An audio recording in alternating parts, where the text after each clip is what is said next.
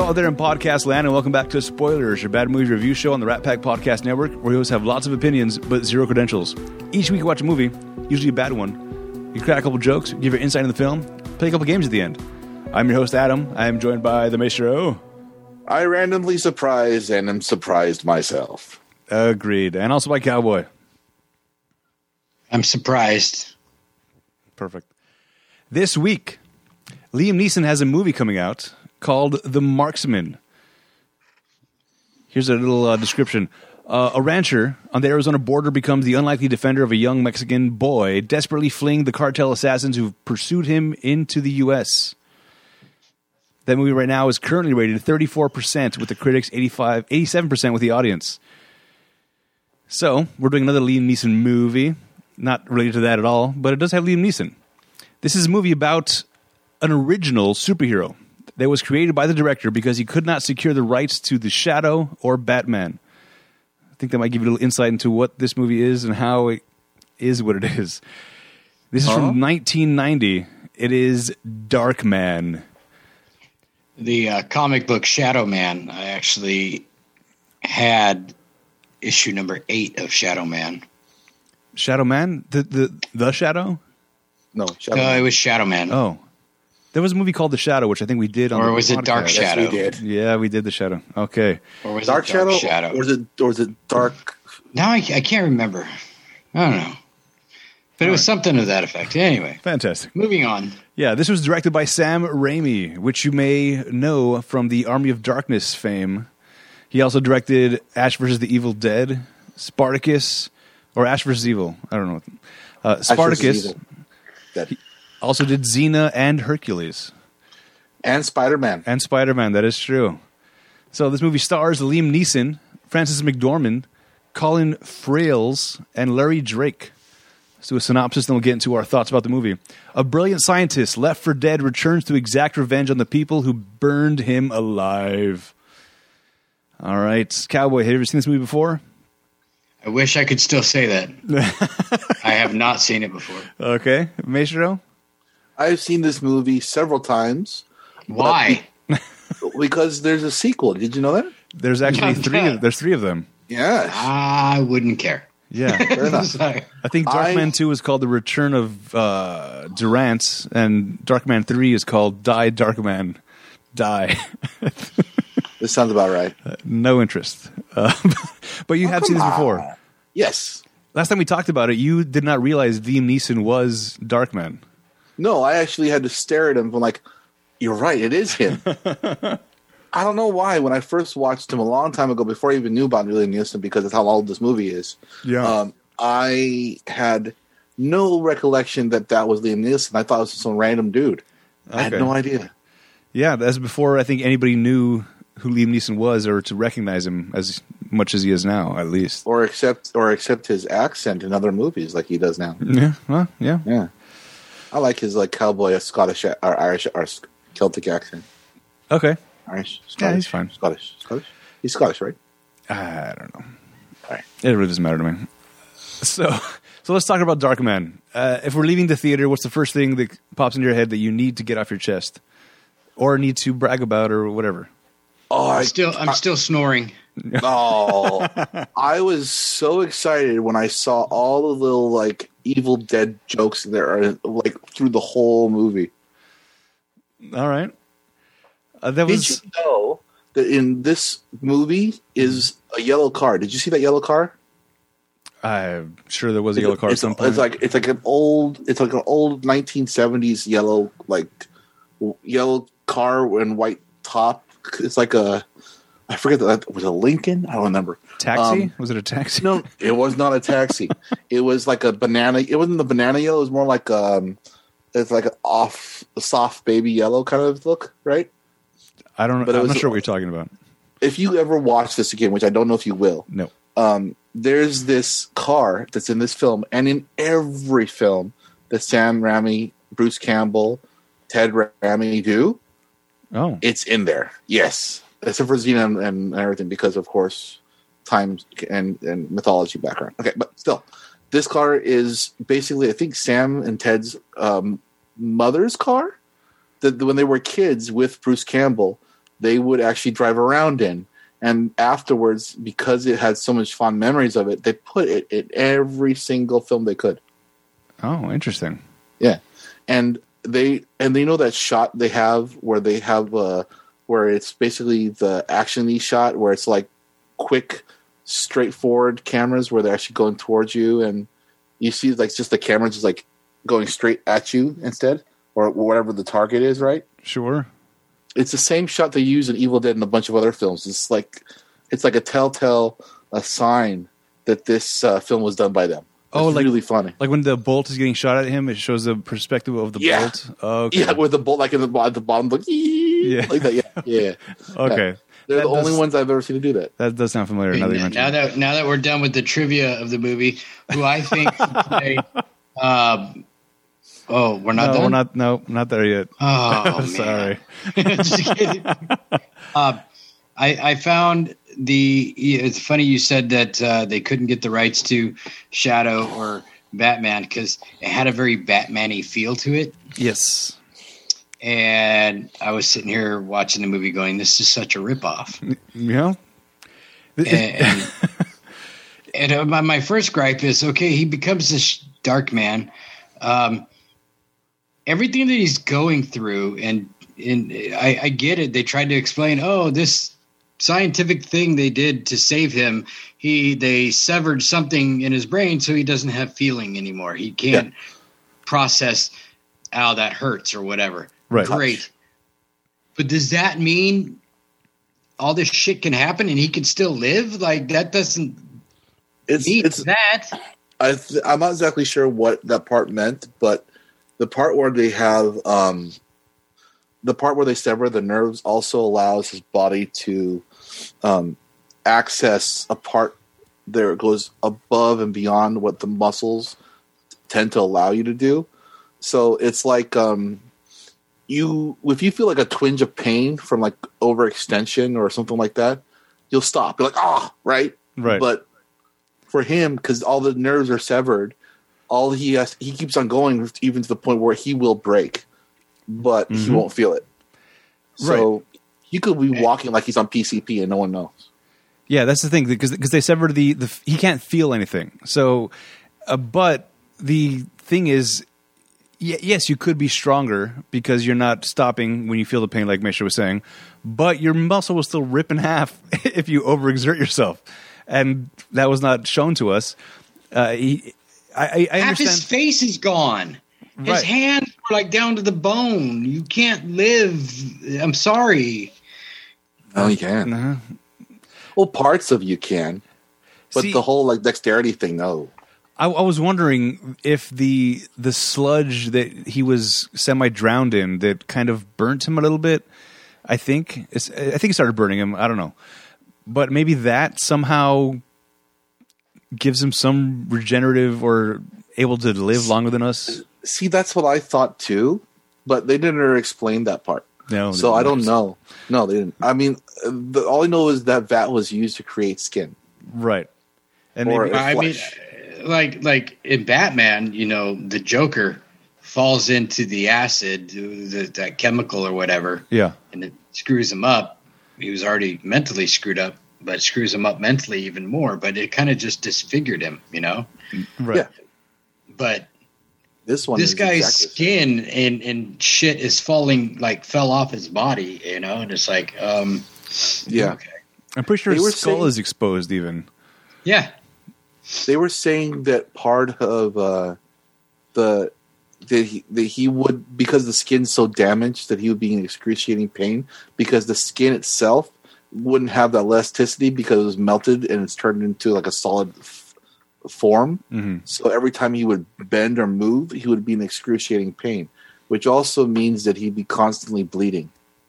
Yes. And I didn't see that either. Right. Yeah, this was a weird... he's very Kruger-esque with his face and how it looked. And even some of his crazy jokes and whatnot that he would say that just seemed weird. The makeup sucked. They did... Yeah. Well, I enjoyed it. If you look at him when he's not talking, looks pretty cool. But when he talks, you can totally tell that his lips are moving underneath the teeth. Yeah. That bothered me too. And that was just like, oh, come on. I guess, I mean, like, if you think about it, how are you supposed to make the teeth move beforehand? But I turned that aside just for the sake that I figured that they didn't have the technology under their budget, so they didn't do it.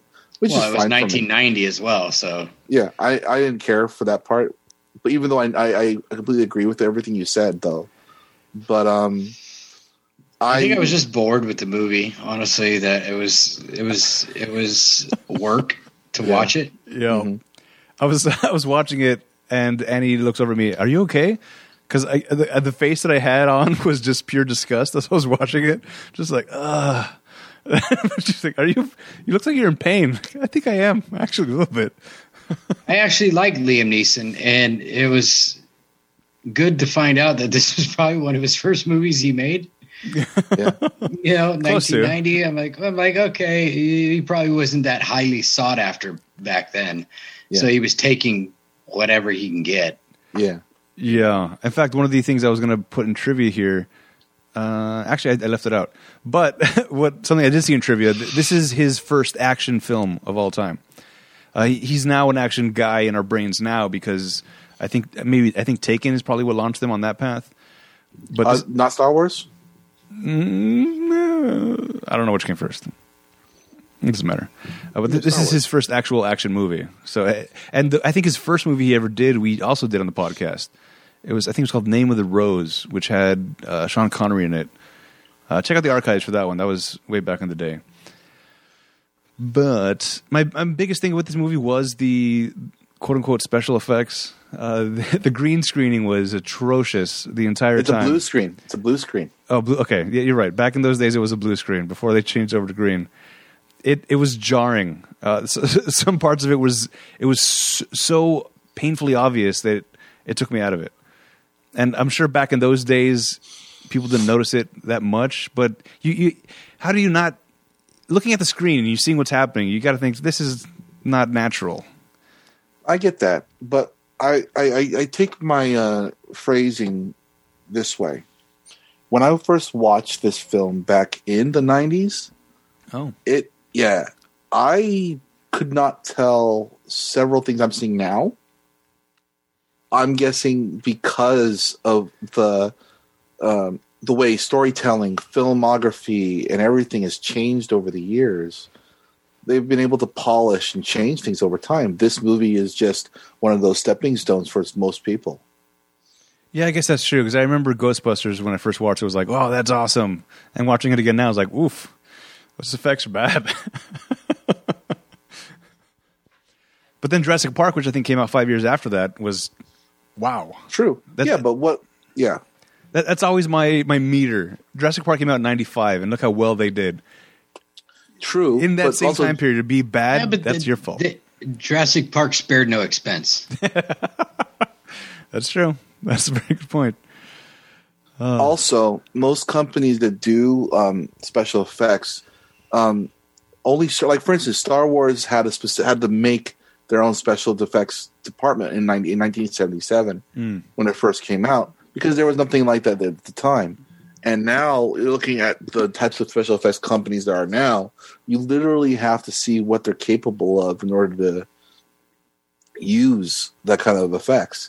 Some people are just out of the ballpark, you know? Yeah. I think it's obvious that this one was a lower budget than anything else. Oh, hell yeah. But that's the best part about it, because you know what? I got to see some awesome stuff from the Evil Dead film, so I'm happy. In fact, this was Sam Raimi's first film. Previous to this, he was, I guess, just doing TV and stuff. I believe that's the case. I don't remember. I read so much trivia that I don't know what's what anymore. Speaking of Star Wars, because you mentioned Star Wars a little earlier, did they get a lot of the stormtroopers to fill in and do extras when they were shooting? Oh my God! The 501st. The guy is literally shooting bolts at this guy. Boom, boom, boom, boom, and they're all missing from like 2 feet away. Yeah, and then the other guy is shooting like explosive rockets from the helicopter at him as he's dangling, and he's got him like 20 feet maybe down a line, and he's just hanging there. He's not moving. He's hanging there, and he misses him. Like, anyway, that's what you're talking about. Stormtroopers are firing in this movie. Yes, there was a lot of weird firing. A lot of civilians should have died with a shootout in what I assume is like a Chinatown area. The first time he's running away when as Durant. Yes, as Durant. They're shooting everybody. There's been multiple bodies. Well, I mean, just take the opening scene. You get you for one. You have I don't know. That scene was just to show the bad guy with the cigar. Was it Durant? Yes, Durant. Yeah, showing Durant. I guess how badass he is, but him and that little group. There was like 100 people that were there to corral them. If there's no way they would have been able to. Nope. No, sorry. And they all got taken down with a leg machine gun. Right. That was so ridiculous. But I do feel like I guess that kind of set up the movie for us. Once the guy took his leg off and started using it as a machine gun, and then you see him still hopping around. Yeah, that was kind of like, okay, it's going to be one of those ridiculous. Oh my God. The stupidest scene in the whole movie when Liam Neeson is hanging from the helicopter, and they go dip him, and they go down towards the road, and then he does this little Fred Flintstone at the top of the truck. Yeah. I'm like, oh my God, that is so stupid. Yeah, so this movie, I think it didn't do a good enough job of letting us know what it's supposed to be. If it was going to be one of those silly movies like a Sharknado, which I ended up appreciating, they didn't go quite that far to get you to that, like, oh, it's a silly, fun, shoot 'em up style of movie. No, it's like kind of serious and then loony and then back to serious and weird. Oh, did you see the part where, like, in the very beginning of the film, you saw the guy that pull up the leg and start shooting, right? Yeah. See the next part where they show up again? The guy shows up again with the leg, and the guy's still hopping in the other room. Yeah. And then the guy ends up holding his arm out, so he stops hopping around. Yeah, that was.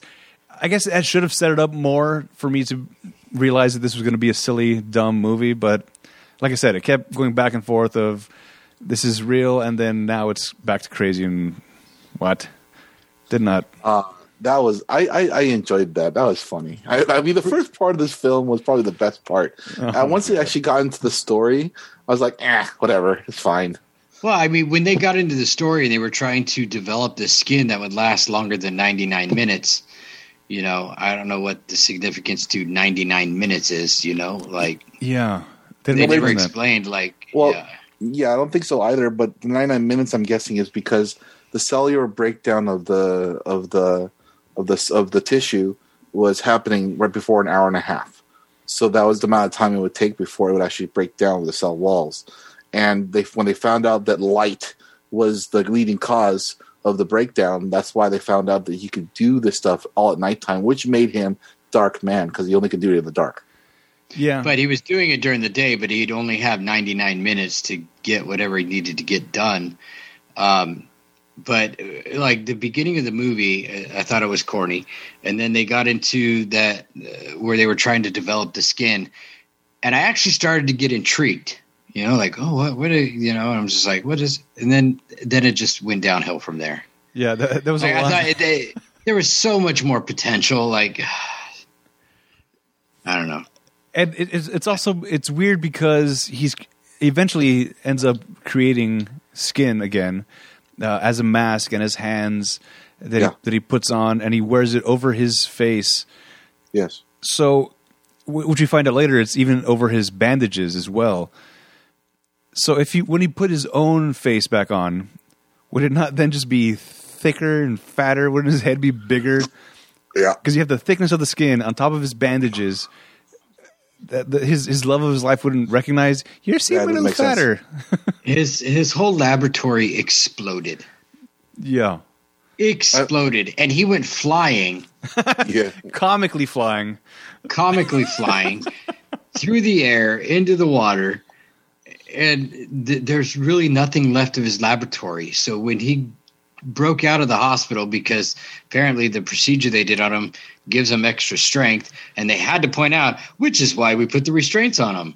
Like, we couldn't have figured that out. I mean, basically back in 1990, maybe they were talking to stupid people back then. I don't know. Yeah. But anyway, so he breaks out of there and he goes back to, and he's able to find everything he needed to make skin in an abandoned warehouse. Yeah. They said he collected it and then brought it there, but I don't think so. The chemicals they needs to make that stuff, not likely. Right. Unless he's made out of aluminum.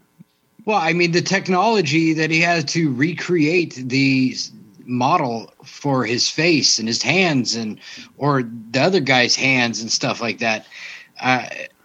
Where'd he get all that stuff? My guess is he probably got it from a hard drive, put it into a new computer, and started it up again, probably, because he got the coding. I think the coding is something that was lived inside his brain, but as far as the equipment, you're right. There's no way he was able to get all the equipment that he needed just all of a sudden.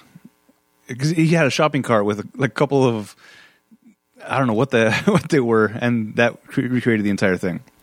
I mean, when he was buried, I mean, I thought this was going to be this is just a ridiculous movie. When the guy who buried him, his boss is like, "Hey, you didn't do much work." He's like, "Wasn't much to bury. All they found was an ear." But then, when you see the plot, it looks like it was still a casket. So it wouldn't matter if they put that little ear in a casket. It's the same as if you were burying a full body. That was a weird. Yeah, correct. But that was just to let us know that it was just that he's not actually in there. Which, I mean, we know. I guess it made it lighter. I guess I don't know. Stupid. By the way, the explosion that supposedly would have killed him should have also killed the girlfriend. We get an overview shot of the explosion, and the street also completely explodes where she was standing right there. But she was unscathed somehow. Fantastic. Well done. And as far as the plot of these evil guys, the whole evil empire, the reason they blow up the whole thing is because of a memo. That's the big thing that they're like, oh, this is the whole organization is going to crumble because of this one memo. So blow up the entire thing instead of maybe just kill the girl, then you're done. Moving on instead of making a giant spectacle. Yeah, my guess is that because the head honcho wanted the girl for himself. I get that, but why would you explode the whole thing? Just kill Liam Neeson. You had him, like, everybody had guns there, right? Yeah. Do you think you're making more of a scene if you explode a building versus if you just shoot a gun? Well, if you want to make it look like an accident, I mean, kind of makes sense. I'm doing some new age technical stuff with science. Explosion. But also, why did they go there in the first place? Because that's where the memo was shipped out to. That's where she had the memo. Yeah, but they don't know that. That's his house. Yeah. They don't live together. The memo where she lived with him, but they didn't get married. They know she stayed. She stayed there. They practically lived. She together. had her own place. Yes. Okay, so she had her own place, but she stayed over there. He lives right next to his lab. Right. So that's the reason why she would probably had it with her there. It doesn't connect for me. They should have first gone to her place and then to his place. And how would he know about a memo? It's not something. If I really want to pick this movie apart, they did a horrible job with the ring of coffee on the memo. You could totally tell that was like put on there with a paintbrush, and they put a stencil over it. And I mean, how hard would it have been to get a coffee mug, put it in coffee, and set it on there and make an actual coffee stain? And for a guy that works in a lab who I think is very meticulous about everything he does, he can't pour a cup of coffee without spilling it? Like I said, these people didn't have the best special effects company working for them. I mean, I can pour a cup of coffee, and I'm not a barista or anything. Right. But I can pour a cup of coffee, and there's nothing on the bottom of the cup. Yeah. And it didn't even show that he spilled it. Right. He just set it on the paper. She's like, oh, my God. What? There was nothing on the bottom of the cup. Even the placement looks super deliberate. Like, I'm going to put it right here. It wasn't just, it didn't look casual. It was like, here's your coffee. It was, here's your coffee. Oh, right on top of this memo. Oh, no. And then that memo shows up later, just laying on the desk of the guy who's inviting her over. Or I'm not sure why she's there, but he knew that she was coming over. So once she gets there, oh, maybe I should cover this memo or something. Well, no, she's his attorney. Right. Yeah, so you're like, why she was coming over there, blah, blah, blah. But she was coming over there to question him originally. Yes, but you don't just walk into an attorney's office. You're announced, hey, you got your attorney out here waiting for you. Okay, send her in. Yeah, well, but they were involved at that point. I still feel like there's an announcement made. Your girlfriend's here. And then she's boning him. But it means nothing. It was such a weird plot twist thing there that, oh, I found the memo. It's you. Ah, it is you. Oh, it is me. Yeah, I did it. I'm going to have to do something now.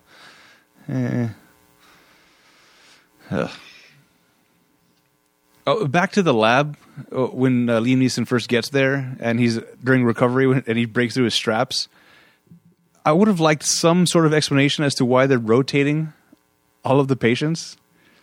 What purpose does that serve? What do you mean rotating all the patients? He's on like a carnival game where somebody's throwing knives at him, and then the other patients in the other rooms, they're rotating frontwards. They just keep rotating them. What's the purpose of that? They did say that was they were trying a new type of surgery on these people. Right, but why the rotating? That was not addressed at all. I'm guessing that was just for effects because it makes no sense. But they were saying because of that they had to do something. I didn't think it really mattered. Maybe it's because visually, maybe it's because some type of serum that they're putting in their body needs to be shaken up inside the body, and so it's like, you know, if you ever make something in your soda stream, once you put that syrup in the bottle, you got to tip it upside down to mix it. You can't shake it.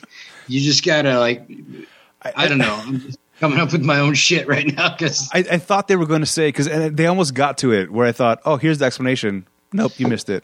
She was talking about because the nerve endings are shut down, the brain is looking for more input, and that's why your emotions and feelings and whatnot get exaggerated, which causes extra rage in some people or depression and blah, blah, blah. I thought they were going to say, that's why we rotate them, because the brain can still sense the rotation because the ears still work, the equilibrium still works, so they're rotating them so the brain gets some sort of stimulus or input to replace the feeling of your skin. But no, they missed it. I like your analysis of that better than the serum needs to be shaken up in their body. That does make a lot more sense. Yeah, but they didn't say that. That would have been a very simple thing to put in. I thought they were getting there, and they missed it. I think they missed a lot of things in this movie. Yes, quite. All right, so let's moving on with my list of complaints here. The condemned building that he finds. Yes, he walks up. It says condemned, and there's a chain around the gate. He just like moves the chain over. It's not locked. Fine, no. Who cares? Now he's finally getting his disguises. He got this skin thing working back to where it was working originally. Yes, where it lasted for 99 minutes, unless it was in darkness, and then it would last longer. Fine. That's why he still has the bandages on over the skin, because no sunlight. The timer doesn't start until I take off the bandages, basically, right? So he's disguised as Paulie, the bald dude with a weird knife tattoo on his face or head, and he steals the briefcase and then hangs her out outside on a bus stop. For what purpose? See, I don't get that either. I thought that was interesting too, unless he was there just to see what happens. Yeah, he's there waiting. He had like 2 minutes before his face started melting off, and he's just waiting there. Oh, he died. Cool. Let me soak this in for a second. Oh, my face is falling off. I got to get out of here. What? Yeah. I got nothing. Guess that was the drama in the movie. They had to put stress on it. It's like, oh, I got to do something. The drama in the movie was just, on the edge of my seat. Yeah. Not really. No, yeah, because I was trying to leave the room. That was the edge of the seat. I was trying to find an excuse to go to the bathroom. Right. Maybe if I drink faster, I'll have to take a bathroom. Maybe if I drink more, this might get better. And we also discover later that he has a whole stash of faces at his laboratory to be used for multiple purposes. Mm-hmm. If he has this stash, why not create multiple Liam faces and then put them in a backpack or something so that when you're out with your loved one, I got to get back. It's been an hour. I got to go back to the hospital. Let me go to the bathroom real quick. Take that mask on, put another mask on. I got another 99 minutes. Yeah. I actually had a thought when you saw those faces in there, and I was going to bring it up and be like, what? So he makes all this stuff and the skin doesn't deteriorate in 99 minutes, But then I had the revelation of, it's in the dark. Yes. It's not deteriorating. So does it? Here's the thing is, in the light, it deteriorates in 99 minutes, or after 99 minutes, once it hits the light, it deteriorates.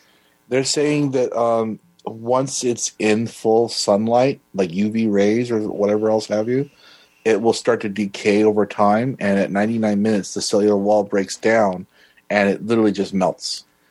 So if you were running from one building to another, and as long as all the lights are off, you only lose 5 minutes getting across the street, and then you got it. I don't know if it's the cellular breakdown from initial light use or not. It could be, it couldn't be. I mean, like... No, I would have to argue with you that because the first time in the laboratory that they got it to last longer than 99 minutes, it was coming up to 99 minutes when the power went out, and that's when it lasted longer. Yeah. So that's why that's what I'm saying. The whole breakdown is supposed to start at 99 minutes. So if the skin is there for longer than 99 minutes, once it hits the light, it deteriorates. Because if it's something that slowly happens over time and at 99 minutes it breaks down, then the light wouldn't matter because it's been in the light for 98 minutes, and then all of a sudden the lights go off and it's like, okay, we're not going to deteriorate anymore. Right. Does that then restart 99 minutes? Does it start over, right? Or do you have one more after that? Go into a dark room every 98 minutes, walk back out and just start over again. Yeah, go to the bathroom, turn the lights off. Okay, I'm recharged. Unless of course the cell wall just slowly deteriorates, but it was able to hold on to its cellular structure during that blackout that it wouldn't break down. Maybe that's why. Yeah, see, they should have explained a lot of things more. Yeah, there's not. Like the whole movie. Yeah. Let's see. Oh, where does the hair come from?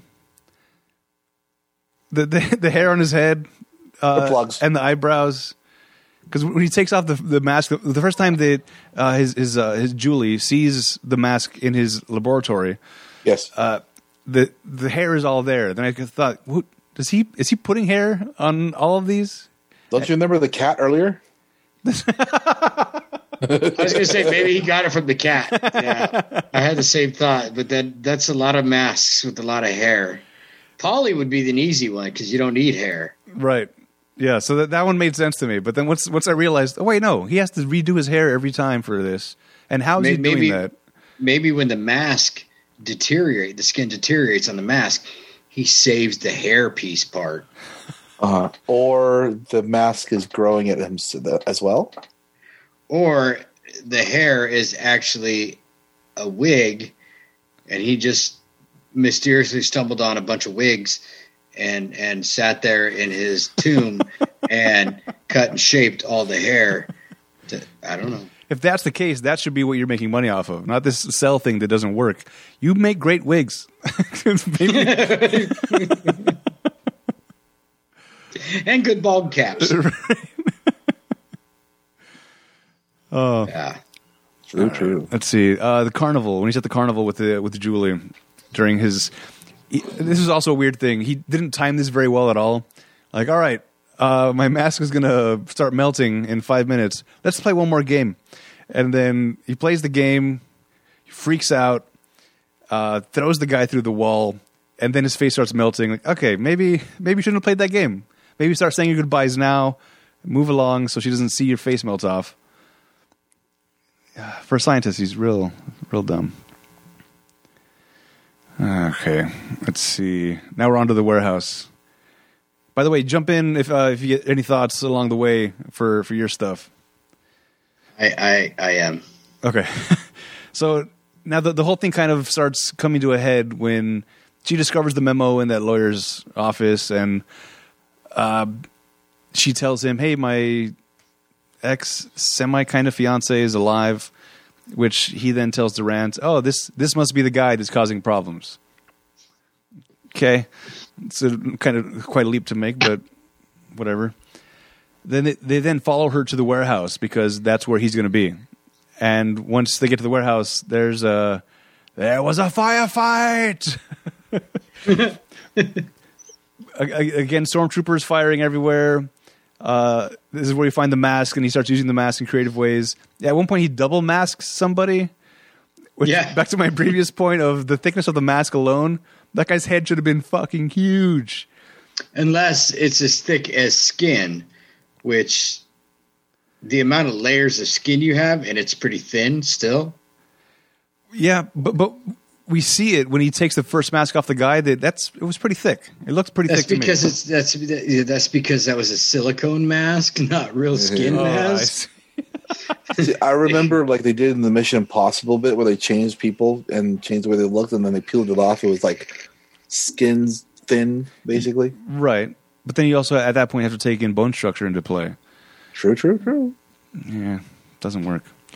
So he puts a mask on a guy of him, and then puts a mask on somebody else, so that when he shoots him, he thinks he takes the mask off. Oh, I got him. And then, no, I didn't. I got my friend instead. Oh, yeah. No. I did like the bit where when he opened his mouth, it was just a bunch of duct tape. I'm like, oh, that's a nice put on there. All right, cool. Yeah, explains why he wasn't mumbling. Right. All right. And then from the warehouse, we get to the helicopter pursuit. Because I guess the chopper lands on top of the warehouse where Liam Neeson is waiting for them. And then he gets that. Then the cable comes down. He's dangling from the cable. There's no way he should survive any of this, whether you feel pain or not. When he crashes through a goddamn building, what was the chopper doing at that point? It just like it went to the building, stopped. He went in, and then it took off again. What was the? Yeah, I don't know. He had long enough to sit there and crash into the building. And goes. Or say something like, sorry, guys. Yeah. And then jumps back out. I got to go. And then he leaves. Oh, my God. That was so dumb. And then he shoots Durant shoots the machine gun at the police helicopter. Mm-hmm. No holes. You could see it hitting the police helicopter. Yeah. Doesn't put any holes. Doesn't hit the guy. No. And he's shooting a machine gun. You know, it's like, what? Yeah, damn stormtroopers. I'm not sure if it's the same guy, but it could have been the same leg machine gun guy that killed everybody. Now can't kill a police helicopter. Or maybe he was using the leg machine gun, and it was the leg machine gun that was the problem in the first place. Yeah, so anyway, then Durant takes this Tommy gun-style grenade launcher, and he takes out the helicopter, and then he can't kill Darkman with the same thing. Grenade launcher. And then it looks like that. You know that grenade launcher looks like that 40 bullet drum Nerf gun that I have. Oh yes. It's just like yep. Oh my. So he eventually ends up attaching the hook to a semi, which destroys the helicopter, kills Durant. Then he takes an extra Durant mask that he had somewhere else. Where did he have that mask? This whole warehouse got exploded. It was in the plethora of masks that he had. Yeah, but that was at the warehouse at which he exploded. So, whatever. He had a backup. Maybe he put it on him ahead of time?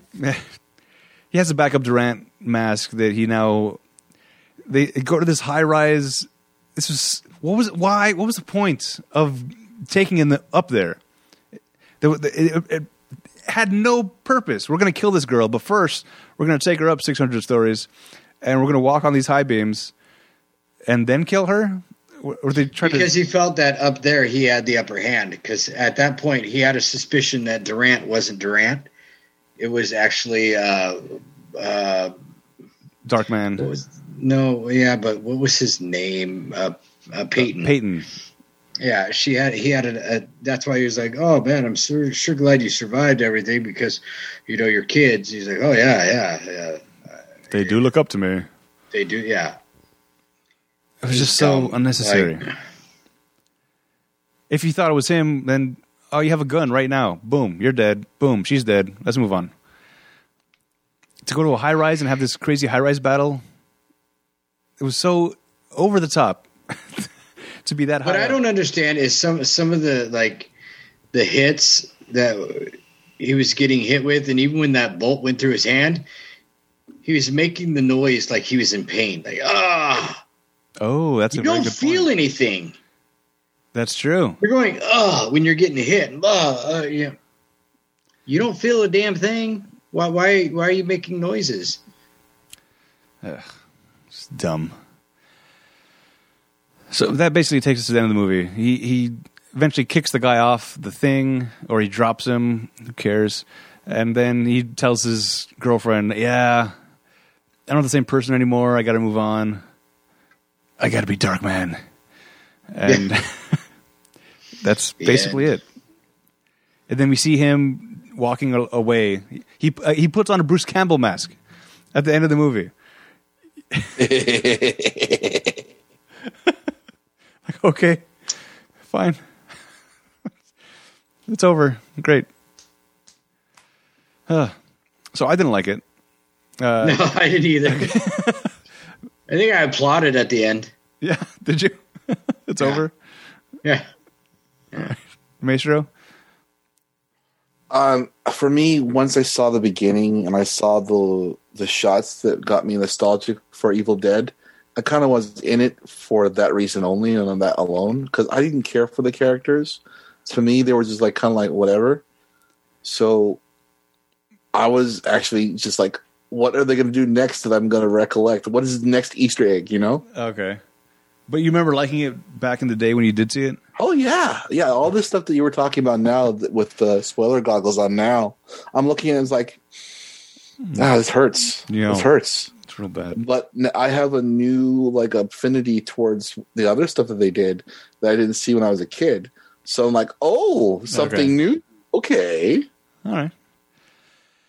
Any final thoughts before we move on to the games? This is, I believe, a film. A film that was done by people that needed to... I needed either more time or more money to make this thing work. Because a lot of the special effects didn't make sense. So there were plot holes and choices in the directing. Not the directing, but in the storyline. Where they could have fixed many, many problems. But I'm guessing this is due to the fact that it's a first film for most of these people. That they didn't have the foresight to know that they were going to do this, have this much problematic issues. Even though it's a nice idea. Because think of it this way. The premise of the story is a man that doesn't have a face puts on the face of everyone else and becomes everyone else. I mean, you don't see that very often, and it's a nice idea. I just feel like the application, but what's the word? I have no idea. Yeah, okay, execution. Execution. There you go. The execution was not ill-timed, but it was needed more experience. Okay. Like I said at the beginning of this movie had so much potential. All right. If it were to be remade, I think it could be so much better. Okay. I think I could agree with that. Before we get it... Oh, yeah, sorry. No, go ahead. Go ahead.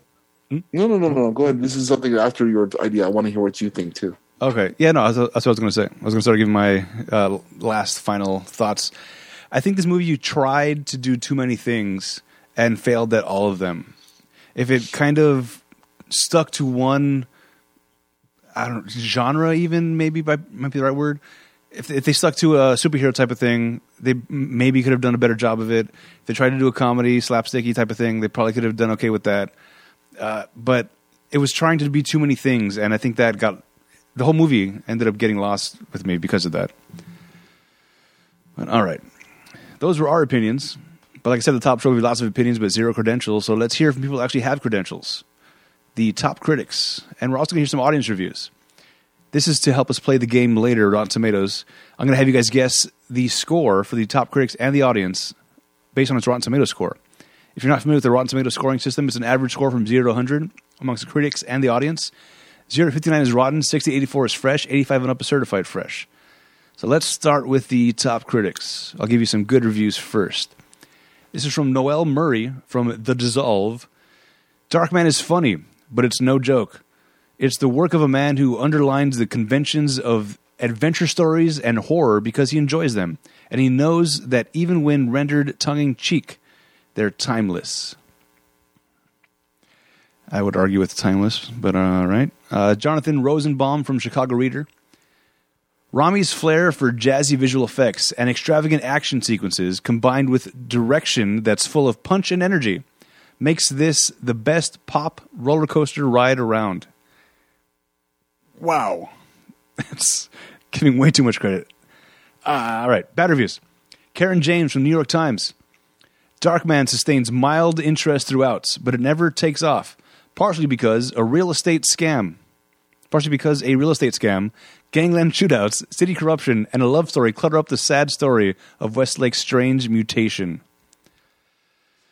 And that is the only bad review from the top critics. So it's kind of one-sided, isn't it? Yeah. So based on that, what do you think the top critics rated this movie for Rotten Tomato score? When were those critiques? The good reviews were from 2014 and 2007. The bad review was from 2003.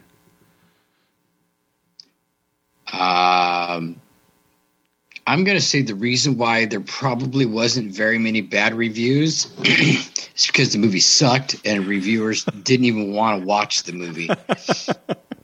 Which is why I'm going to give it like a 28. All right. Maestro? So I have to put this into context. Darkman came out with two sequels after this. It did. Not to mention it was an original. It was low budget, I think. Yeah. Well, for the time, I'm not sure. Yeah. So that being the case, I was willing to give it 45. 45. Okay. Well, you know, they have made sequels for worse movies than this, by the way. Yes, they have. Well, you guys missed the obvious clue there. There was 2 bad reviews, 1 good review. No, 1 bad review, 2 good reviews. Right, that's what I meant. 2 good, 1 bad. The critics actually have this movie as fresh with an 84%. I don't know what movie they were watching. I am also very confused by that. All right, let's do the critics now. Let's start with the bad reviews from the critics. The audience, I mean. Scott C., this is from 2007. I like what Sam Raimi was trying to do here, but it just didn't work. The storytelling was classic comic book and pulp stuff, but the setting was too modern and boring. I love to see Raimi do what he originally intended to make The Shadow, which again, we did on spoilers. Check out the archives for that one. Darren F., also from 2007. Man, this movie was stupid and silly.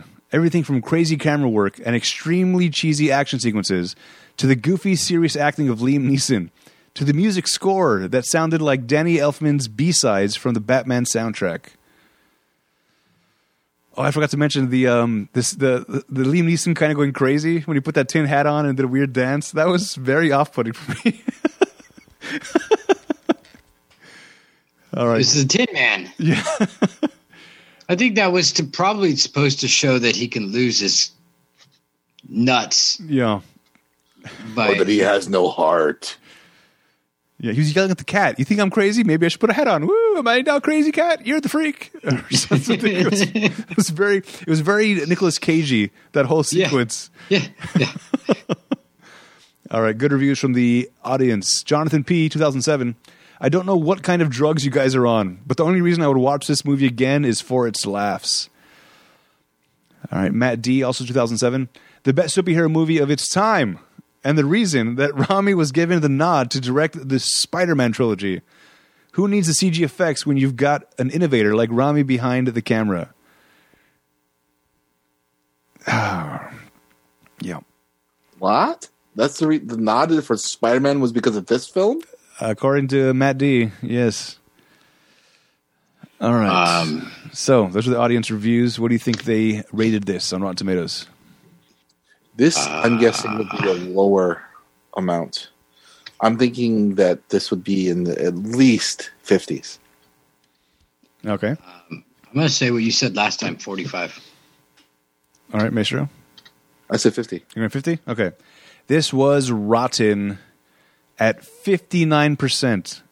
It barely missed being fresh by 1%. Oh, my God. Still don't understand these I don't people. know Do what's they even happening. know what movies are about? Like, I mean, even if you watch this in 2000, there's like a bajillion other movies in 2000 that... Yeah, much better. All right, let's do trivia. Oh, no, before we do trivia, this is the fun game. Paul Giamatti and Gary Oldman were not in this film. We've noticed that Paul Giamatti and Gary Oldman are generally good movie makers. They make movies better by being in it. So we like to pretend if we can take somebody out of the movie and replace them with Paul Giamatti or Gary Oldman, who would it be and why? What say you? I'd like Paul Giamatti as Durant. Okay. Only because of the stature.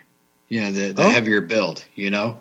Yeah. But Paul Giamatti's a way better actor anyway. Yeah. So I think he could do it a lot more justice, but not in a way where it would tap into his abilities as much. Okay. It's a character that's below his abilities.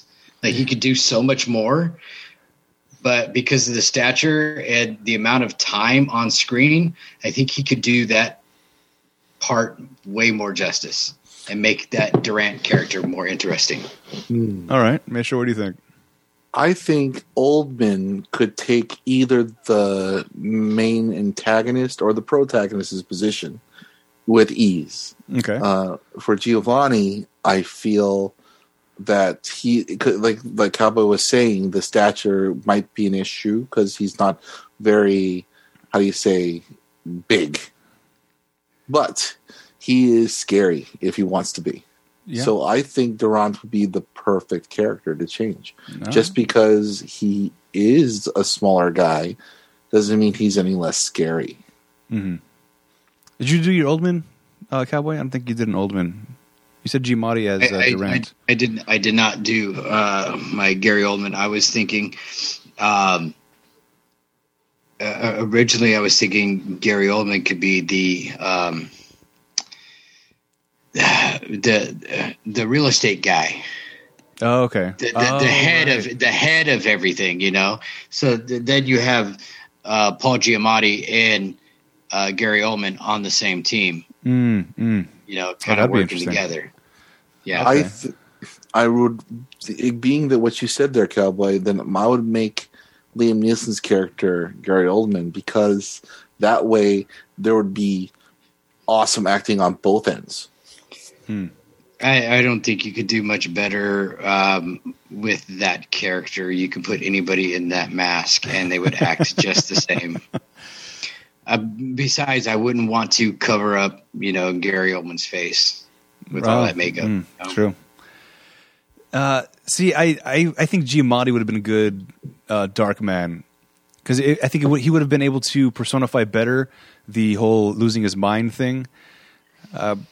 And his assuming he would have to lose weight for this one to kind of be more, I think, fit. But also as a scientist, I think Giamatti would be more believable.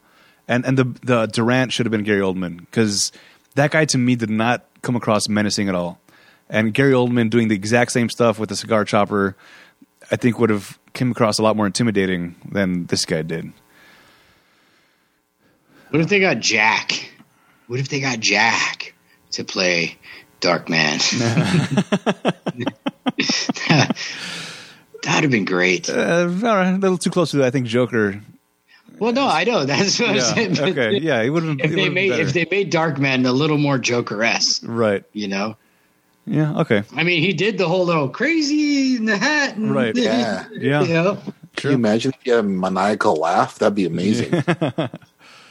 All right, let's do trivia now. This is part of the show where I give you guys little bits of facts or information you may not know about the movie. Bill Paxton was almost cast as Peyton Westlake, Darkman. According to Paxton, he told his friend Liam Neeson about the audition. When Neeson got the role, Paxton was so angry that he did not speak to Neeson for months. I think Paxton would have been a great Darkman. That's the guy from Aliens. Game over, man. Game over. Twister. Yeah, Twister as well, yeah. All right, Liam Neeson worked 18 hours a day in 10-piece makeup. But he liked the challenge and the idea of working behind a mask on camera, as well as exploring the possibilities this entailed. Neeson also had inputs on the costumes he wore as Darkman, especially the cloak. The hardest part was speaking with false teeth because he didn't want them to move at all. That was weird. The teeth freaked me out. They didn't seem consistent throughout the entire movie. Well, the teeth. He's not talking about teeth on the outside. I mean, that was makeup. I think he's talking about he was wearing false teeth because he didn't want his mouth to move so much, like his teeth to move so much. So when he was talking like this because he had a mouthpiece. I see. That wouldn't allow his mouth to open so much, which is why when he was talking and he had all that makeup on, the teeth barely moved because it was just his lips that were moving when he was talking. Right. Because he had a mouthpiece in his mouth. Yeah, That was weird. That was another thing Annie actually said. How can you make words with no lips? Right? Yeah, it's a little hard. That's like Ahmed, you know, Jeff Dunham's character, the dead terrorist. Yeah. Making he doesn't have an esophagus. Yeah. All right, I'm guessing the only thing they could do was use his tongue to make the words for him. Yeah, but I'm sure his peas were still popping as he was speaking. Unless he made those peas out of teas or maybe he was a ventriloquist in previous life where he mastered how to say things without moving your lips. No. Or maybe because when he was in the hospital and he was spinning around, it allowed him to practice his ventriloquism or it gave him that superpower. That's what it was about. Okay. Hey, lady, give me something to drink. Finally an answer. All right, director Sam Raimi wanted Bruce Campbell to play the lead role, but the producers were uncertain that Campbell could handle the part. Campbell makes a small cameo at the end of the movie instead. That seemed weird to me that they wouldn't think he could handle that, especially based off of the Evil Dead. Because he did Evil Dead 1 and I think 2 before this movie came out, but he didn't do Army of Darkness till afterwards. Yes. I never saw the first two. Was he as cartoony as he was in Army of Darkness? He wasn't as cartoony, but I think that's the reason why they put in the Army of Darkness. Remember the bad version of him where he was all like disfigured and had like just the teeth showing? I feel like that's a nod to Darkman. Okay. Because it's exactly the same thing. Interesting. I'll get around to watching those one day. All right. As I think I kind of mentioned, this originated from a short story by Sam Raimi that paid homage to the Universal horror films of the 1930s. So this was a short story he wrote, turned into a movie, and then later on there was, I think, a 3-part comic book series that was released about this. But finally, Durant's finger fetish derived from Sam Raimi wanting the character to have a specific trademark, one that hinted at a military background, which would explain why Durant is proficient with a grenade launcher when he's firing it from the helicopter. I didn't get proficiency, as we were mentioning, and Cabba was saying he had no aim. All right, money makes the world go round. Want to put this film into perspective with other films that were released this year so we get a feel financially how it held up to its peers. The budget for this film was estimated to be $14 million, which doesn't seem a lot like now, but I think back then may have been a decent chunk of change in the 90s. So what do you think this grossed worldwide, U.S. and foreign box offices combined? Said 14 million? 14 million, yes. That was the budget.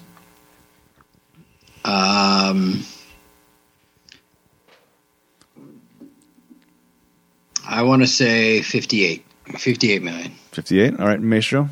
75. In the U.S., this grossed $33.9 million. In the foreign box office, it grossed 15, bringing the total worldwide gross to $48.9 million. All right. Cowboy gets that one. This film debuted on August 24th, 1990 with $8 million.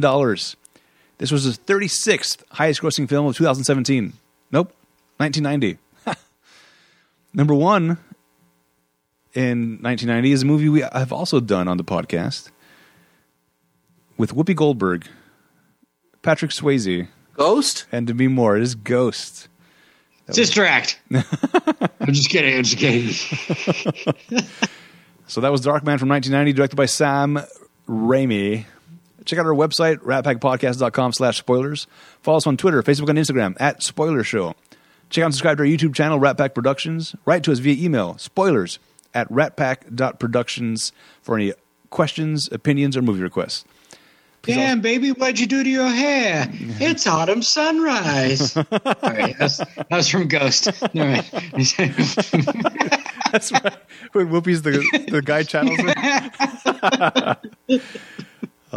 Please rate and review the show on Apple Podcasts so it can help us in the rankings. If you leave us a review and a recommendation, your recommendation goes to the top of our list. We'll watch it before any other request. Next week, Denzel Washington has a new movie coming out. It's called The Little Things. So we're going to watch another Denzel movie from 1999 that also stars Angelina Jolie. That is The Bone Collector. All right. So look forward to that. Yay. Thanks for hanging out. Thanks for being part of the show with us, guys. Until next time, I'm Adam. I'm Cowboy. And bye. What?